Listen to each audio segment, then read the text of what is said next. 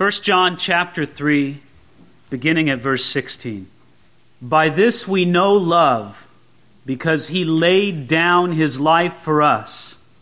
And we also ought to lay down our lives for the brethren. I think the world is mixed up about a lot of things today. But surely one of the things that our world is most mixed up about is it's mixed up about what love is. You know, how we define what love is very important.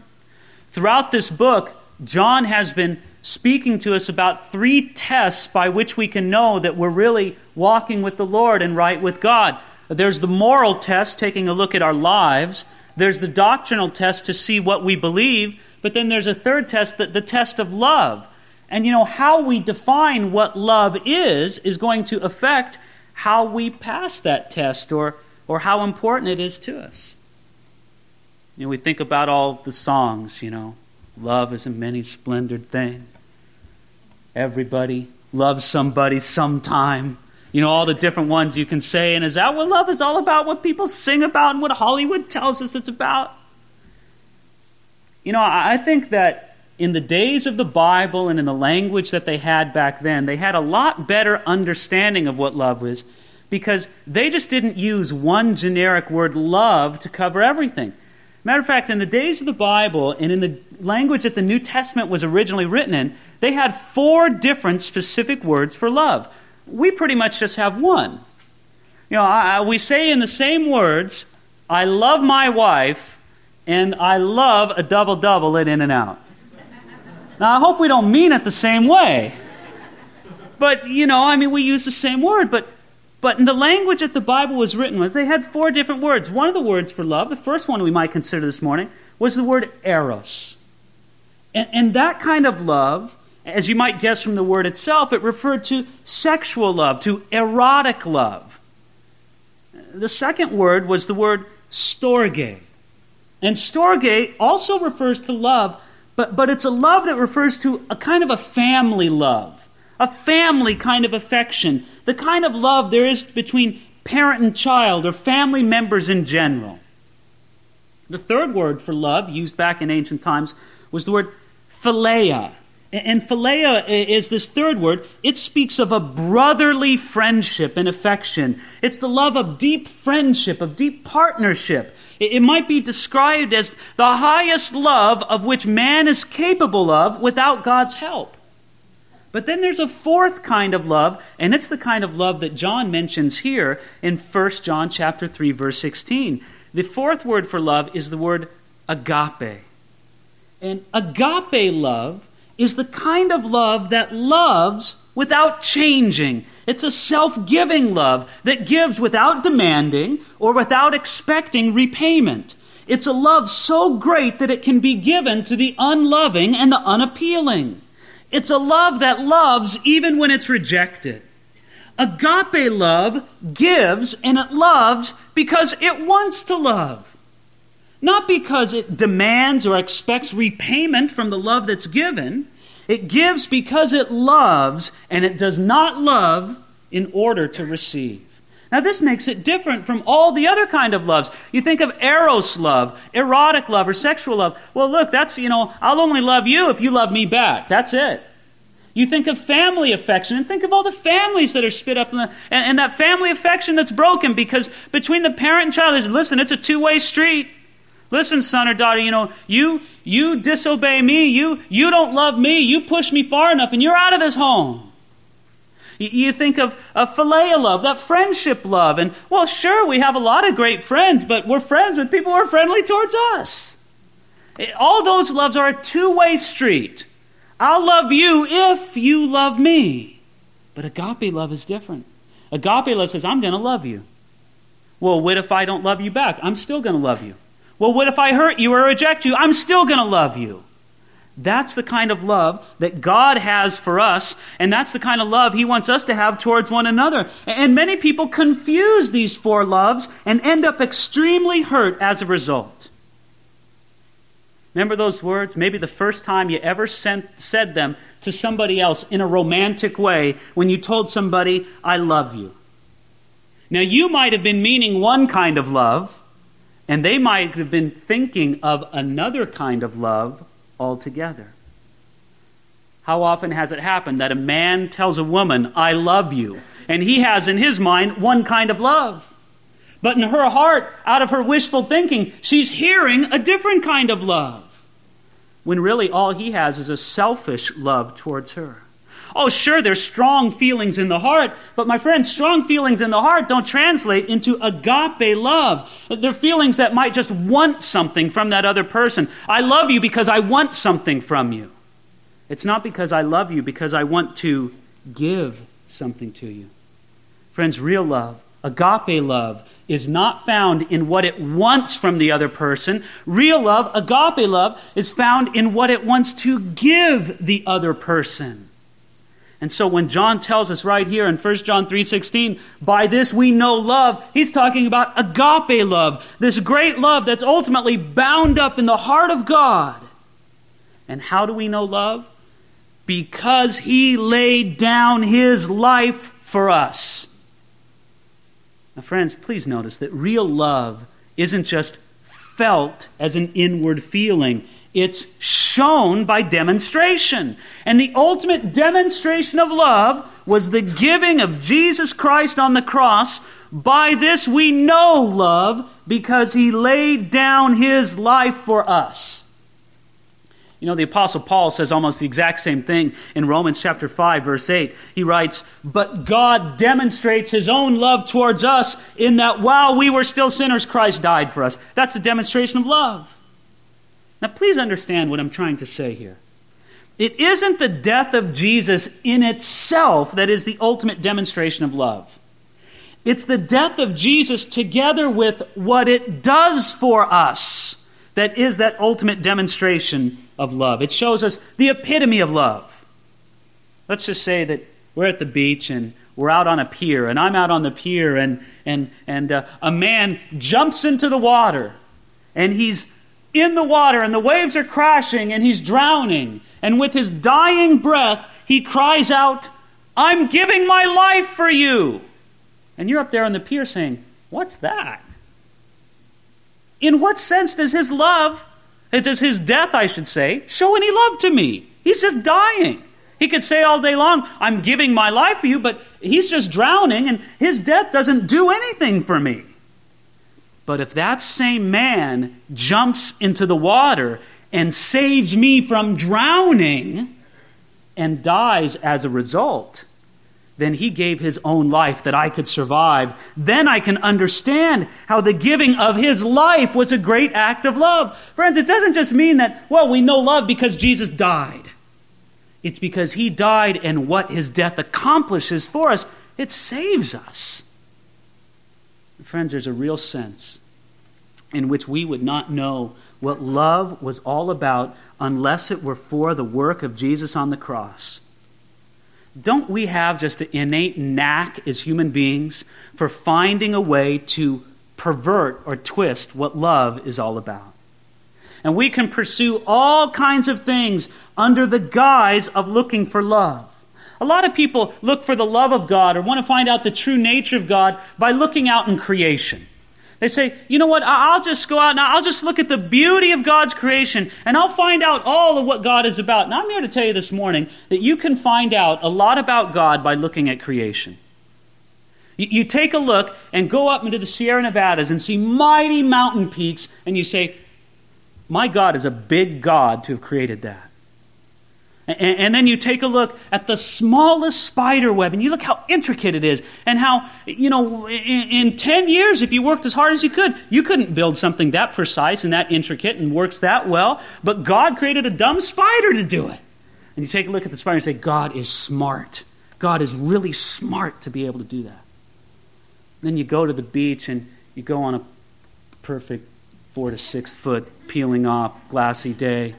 You say, God is really cool to create something that nice and that precious. Surf that's just that beautiful and that precious. But you could take a look at all of those things, and looking at creation will never show you one thing about God's character. Looking at creation will never show you that God is love. It won't. You can't see that God is love by looking at creation, because creation is tinged by the fall. That's why there's hurricanes and tornadoes and tragedies that happen, because this world is a subject under futility because of the fall, the Bible tells us.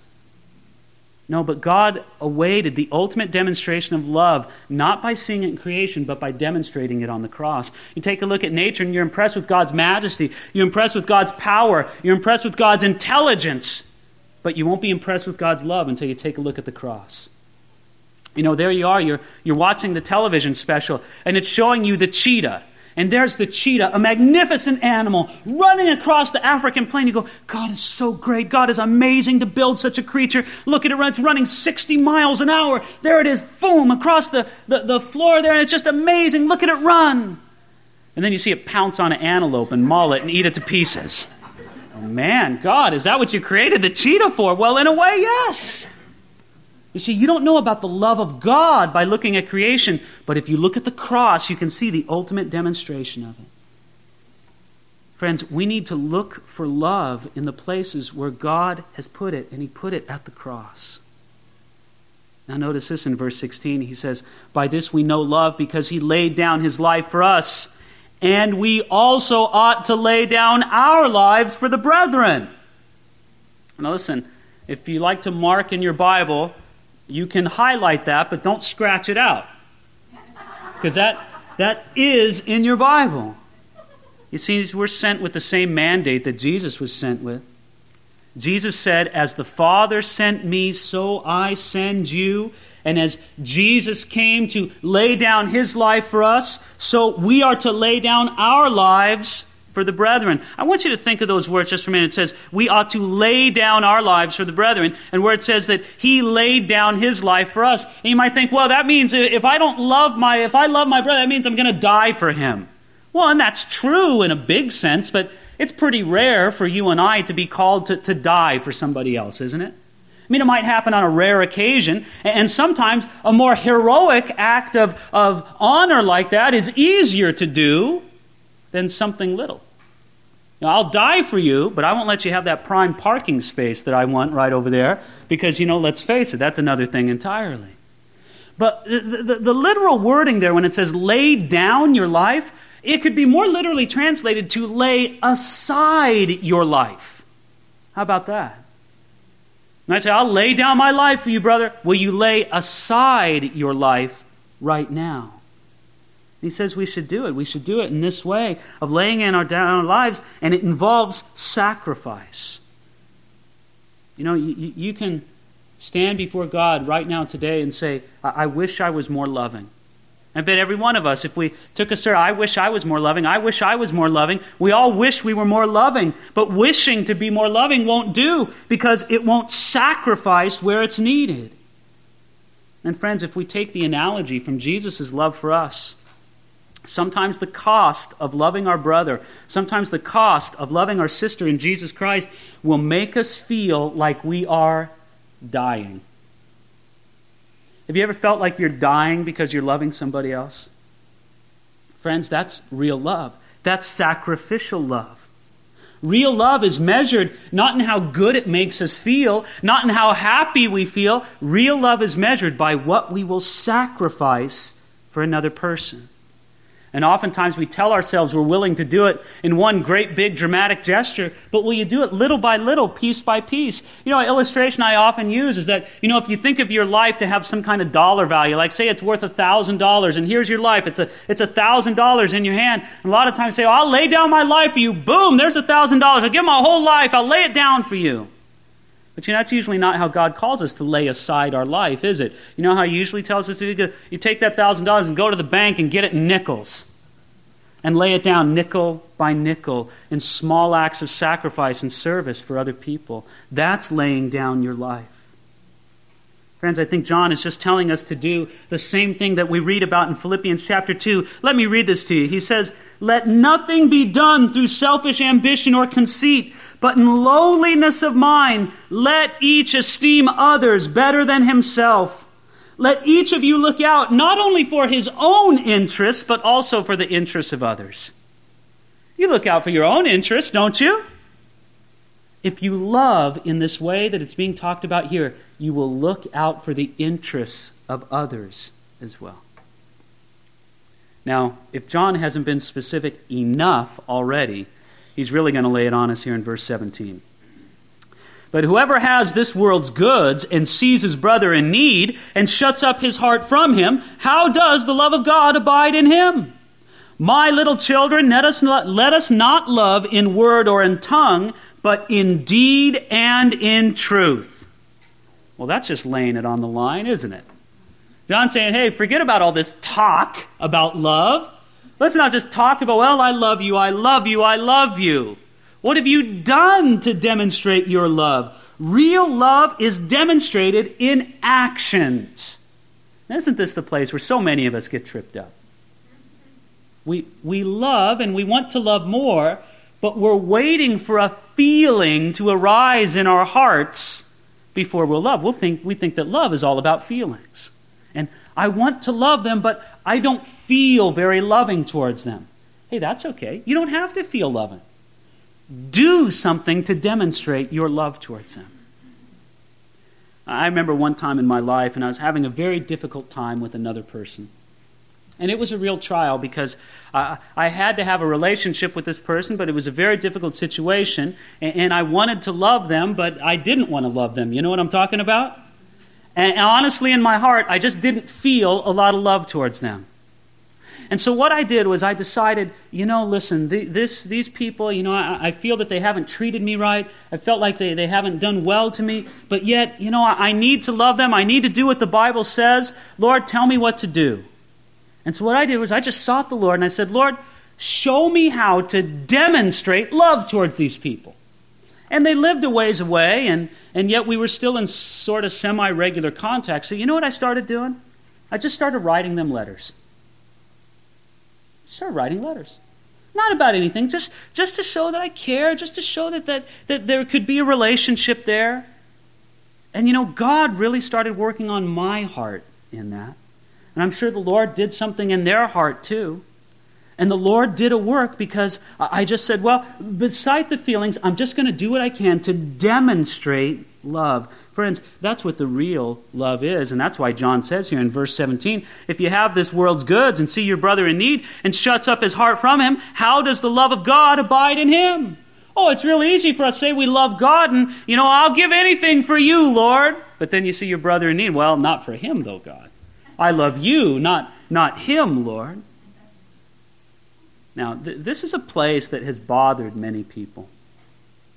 Because when we talk about giving to other people and opening our hearts towards them and helping them out in a time of need, many of us have been taken advantage of in a situation like that, haven't we? We've been manipulated. And we've been used in a situation like that. And if I were just to quote you this verse and not take any other understanding of what love is all about, then you might say, okay, well, the loving thing is just to give somebody whatever they want. And, if they want something, and if I have it, I should just give it to them. And what's the limit? Well, I guess there is no limit. Jesus laid down his life. I guess, I'll just give and give and give, and I guess that's what love is all about. Friends, no, there is a limit. There is a limit to how much you should give to somebody else. How much you should help them in their time of need. And do you know what that limit is?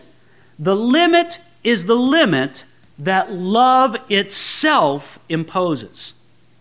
In other words, sometimes giving something to somebody else is not helping them. It's not loving them. And so that's how you have to determine that. I will give to you as long as it will help you. But sometimes giving to you isn't helping you, isn't it? Sometimes giving to a person who's in need is confirming them in their irresponsibility. Sometimes it's allowing them to benefit from their own manipulative way of life. Sometimes it's positively opening a door for sin to them. But my friends, the limit we will impose is the limit that love itself imposes. And friends, let me say one other thing about love. When we're talking about this, many times people feel guilty when they hear about this. And they say, you know what, David, you just don't understand. There's this person in my life, and I rub shoulders with them a lot, and to tell you the truth, David, they're just plain annoying to me. And I love them, I care about them, but I just don't want to spend all this much time with them, and I don't want them to be my best buddy. And I feel terrible about that. My friends, John is not trying to tell us that everybody is going to be your best friend. And you shouldn't feel bad about that. But my friends, what it means is that you absolutely, positively have a scriptural command to treat that person with love. And you need to. You need to be loving towards them. And so, if you don't want to go out for a social evening with them, well, you're free not to go out with a social evening with them. But you're free to tell them that in love, not in a hurtful way, not in a way that would abuse them or make them feel terrible. Again, this is what love is about. Now, when we have this kind of love in us, it brings a beautiful assurance in our Christian life. And that's what he talks about beginning at verse 19. Check this out. He says, "And by this we know that we are of the truth and shall assure our hearts before him. For if our heart condemns us, God is greater than our heart and knows all things. Beloved, if our heart does not condemn us, we have confidence towards God." John is talking about an assurance that this love can bring in our lives. When we see this love at work in our lives, we can know that we are of the truth. And this brings assurance to our hearts before God that we're standing right before him. Remember the three tests? The moral test, the doctrine test, and the love test. And when you see this love in your heart towards other people in the body of Christ, you can say, hey, wait a minute, praise God. I know that God is doing a work in me. I know that I belong to him because I have this love in my life. You know, Gail Irwin tells a wonderful story about a man he knew when he was a boy. The man's name was Jake, and in the small town in which Gail lived and his father pastored, Jake was the meanest, drunkest man in town. He'd come to church from time to time because his wife was a Christian. His wife went to that church. But you know what he would do? This was his practice when he would come to church. When Jake came to church, he'd come to beat up the elders. That took a special calling to be an elder in that church, I'll tell you that. Because that's what he would do. He'd come and he'd just wail on the elders. So one Wednesday night, Jake came to church. And, you can imagine the elders scurrying for cover, wondering when he's going to come up and just start wailing on one of them. But he didn't come that night to beat anybody up. Jake came, and that night he gave his life to Jesus Christ. He walked down the aisle of that little church, and he knelt down at the altar, and he said, I want Jesus.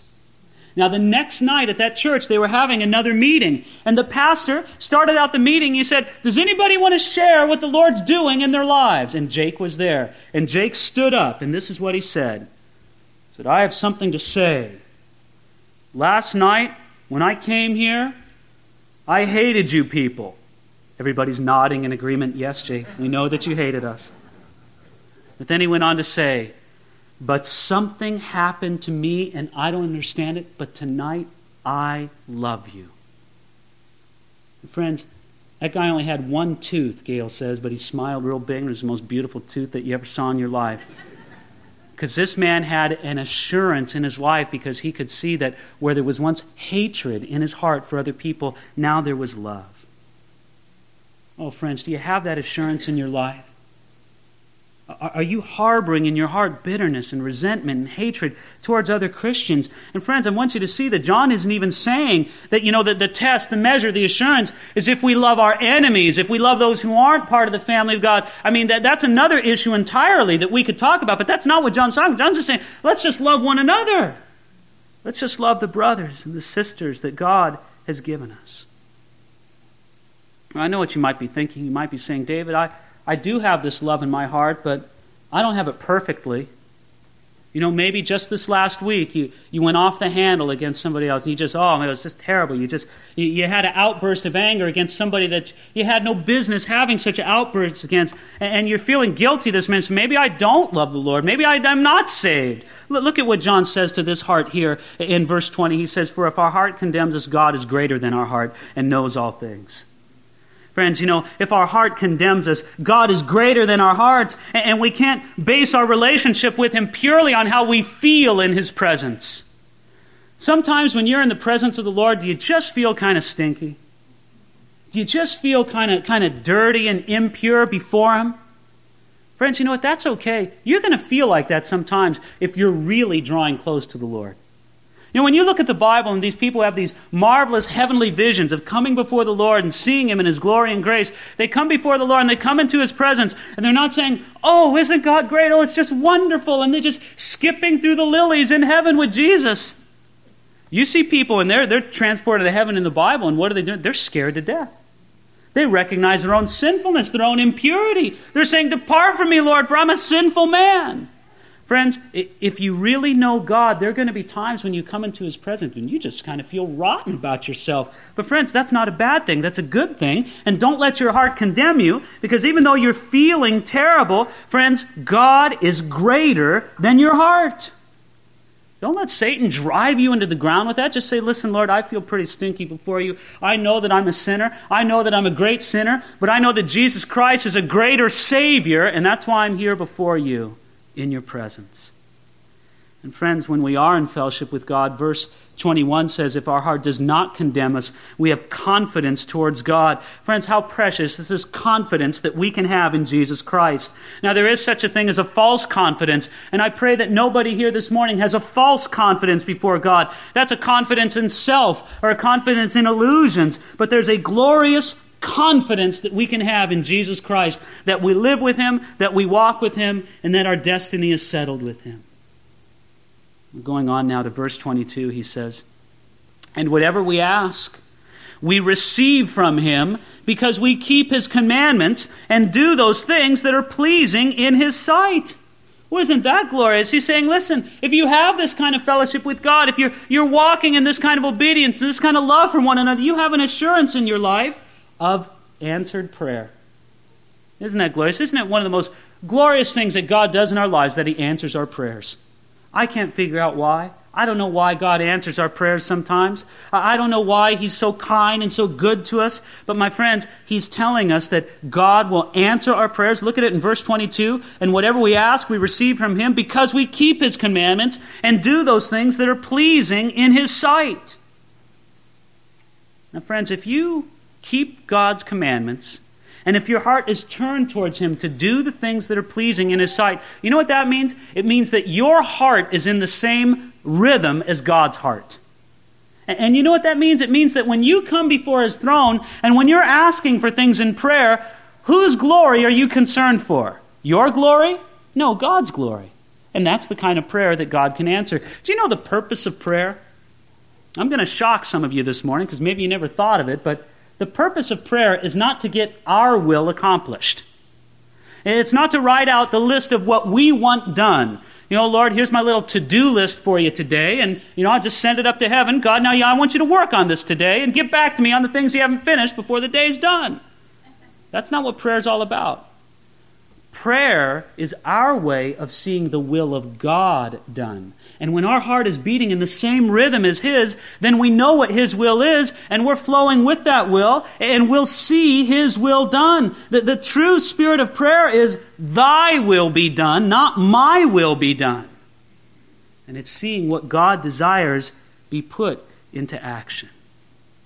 And so, friends, the more obedient we are, the more desire we have to please Him, the more it means we're in sync with His heart. Friends, that just means wanting to please Him more and more. He goes on now in verse 23.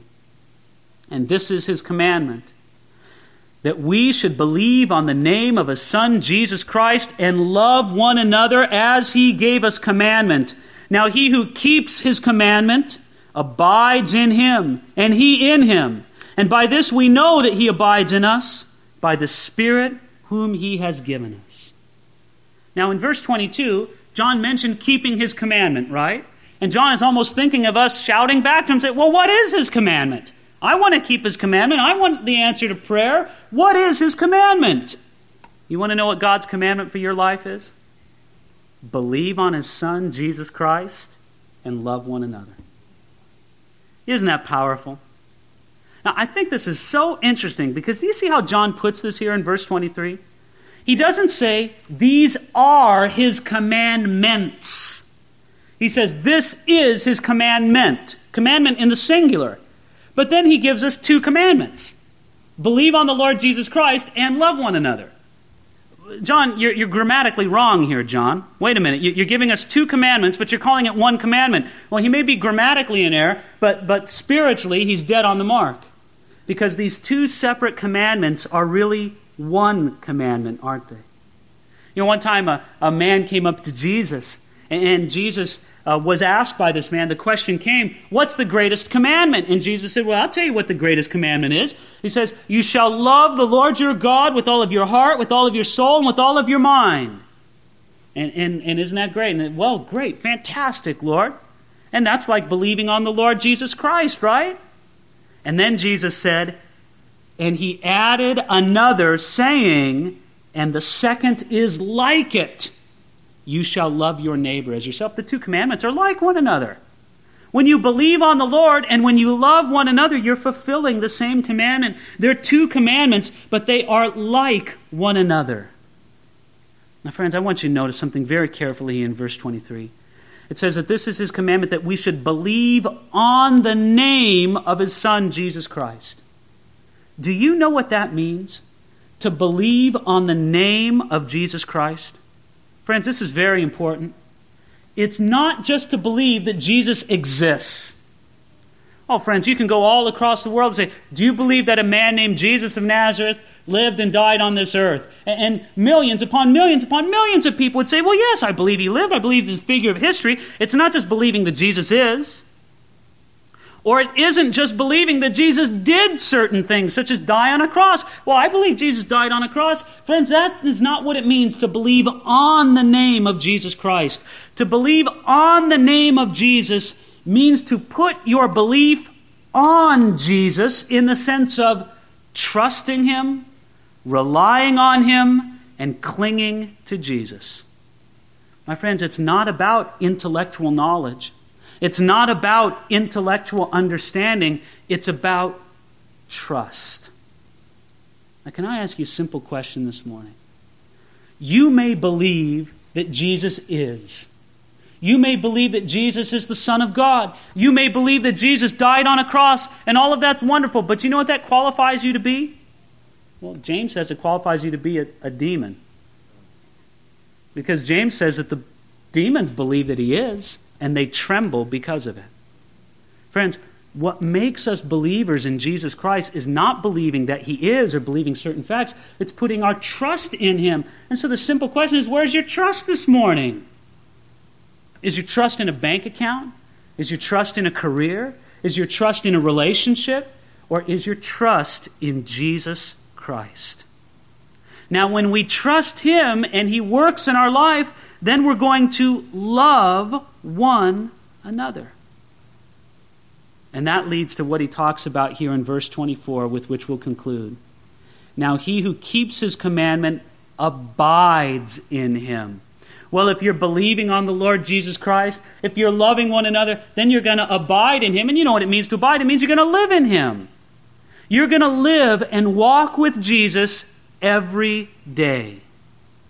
Now, friends, the one who is not keeping his commandments, the one who is not loving one another, they don't have this ground of confidence that they're abiding in Jesus. But to know that you really have this assurance takes spiritual discernment, doesn't it?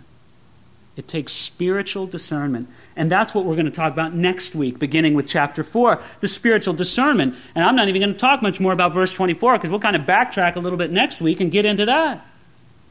My friends, I don't know. As I come to the end of this chapter and talk about believing on Jesus and loving one another, it makes me feel very powerfully my responsibility towards God, right? What I have to do in loving him and what I have to do in loving one another. But I want to take an important step back from that and bring us back to where we were at the very beginning in verse 16. By this we know love, that he laid down his life for us. Friends, do you really know what love is? I think how important it is. I think how mixed up we are about what love is when we're growing up. And I think many adults who are very mixed up about what love is. But my friends, do you know what love is by taking a look at it by what Jesus Christ did on the cross? And have you received that love? Friends, I don't want anybody here to leave this morning with the wrong impression. The impression that somehow the Christian life is all about what we do for God. And sometimes we can think that, can't we? Come on, you got to love one another. You got to keep His commandments. You got to do this. You got to do that for God. And friends, all those things are important in the Christian life, and we agree on that, right? That's what John's telling us. But do you know what the foundation of the Christian life is? It's not what you do for God. It's what He has done for you. And so before you venture out this week to obey the Lord more and to believe on Him more and to love one another more, you got to step back and start by saying, Lord, do I really receive your love? Do I know that you love me? Do I live in the light of that love? Because what Jesus Christ did for you is far more important than anything you or I or anybody else will ever do for Him. So let's pray this morning that God will give us understanding of what love is and help us to receive His love. Father, I pray for everybody here this morning, young and old, Lord, married or single, whatever station of life that you have us in right now. I pray that you would help us to understand what real love is. Lord, so often we can just think that any strong feeling in our heart is real love, but it's not, God. It's not your agape love. Father, we can never do anything for you until you first pour into us your love. And this morning we want to receive your love. We want to come to you just as we are, receiving, God, the love you have for us. God, I just pray for anybody here this morning who, Lord, they're really not living and abiding in your love. Maybe, Lord, they're just playing games with you and they're not even really serious about their walk with you. Maybe, Lord, they just feel so unworthy and their heart is condemning them all the time. Lord, won't you show them that you are greater than their heart and your love is greater than the condemnation that they can bring up within themselves or that the condemnation that the devil can bring. Lord, strengthen us in your love, that we can abide in you, that we can see answered prayer, that we can love one another. Do this in our lives, Lord. We plead before you this morning. In Jesus' name, amen.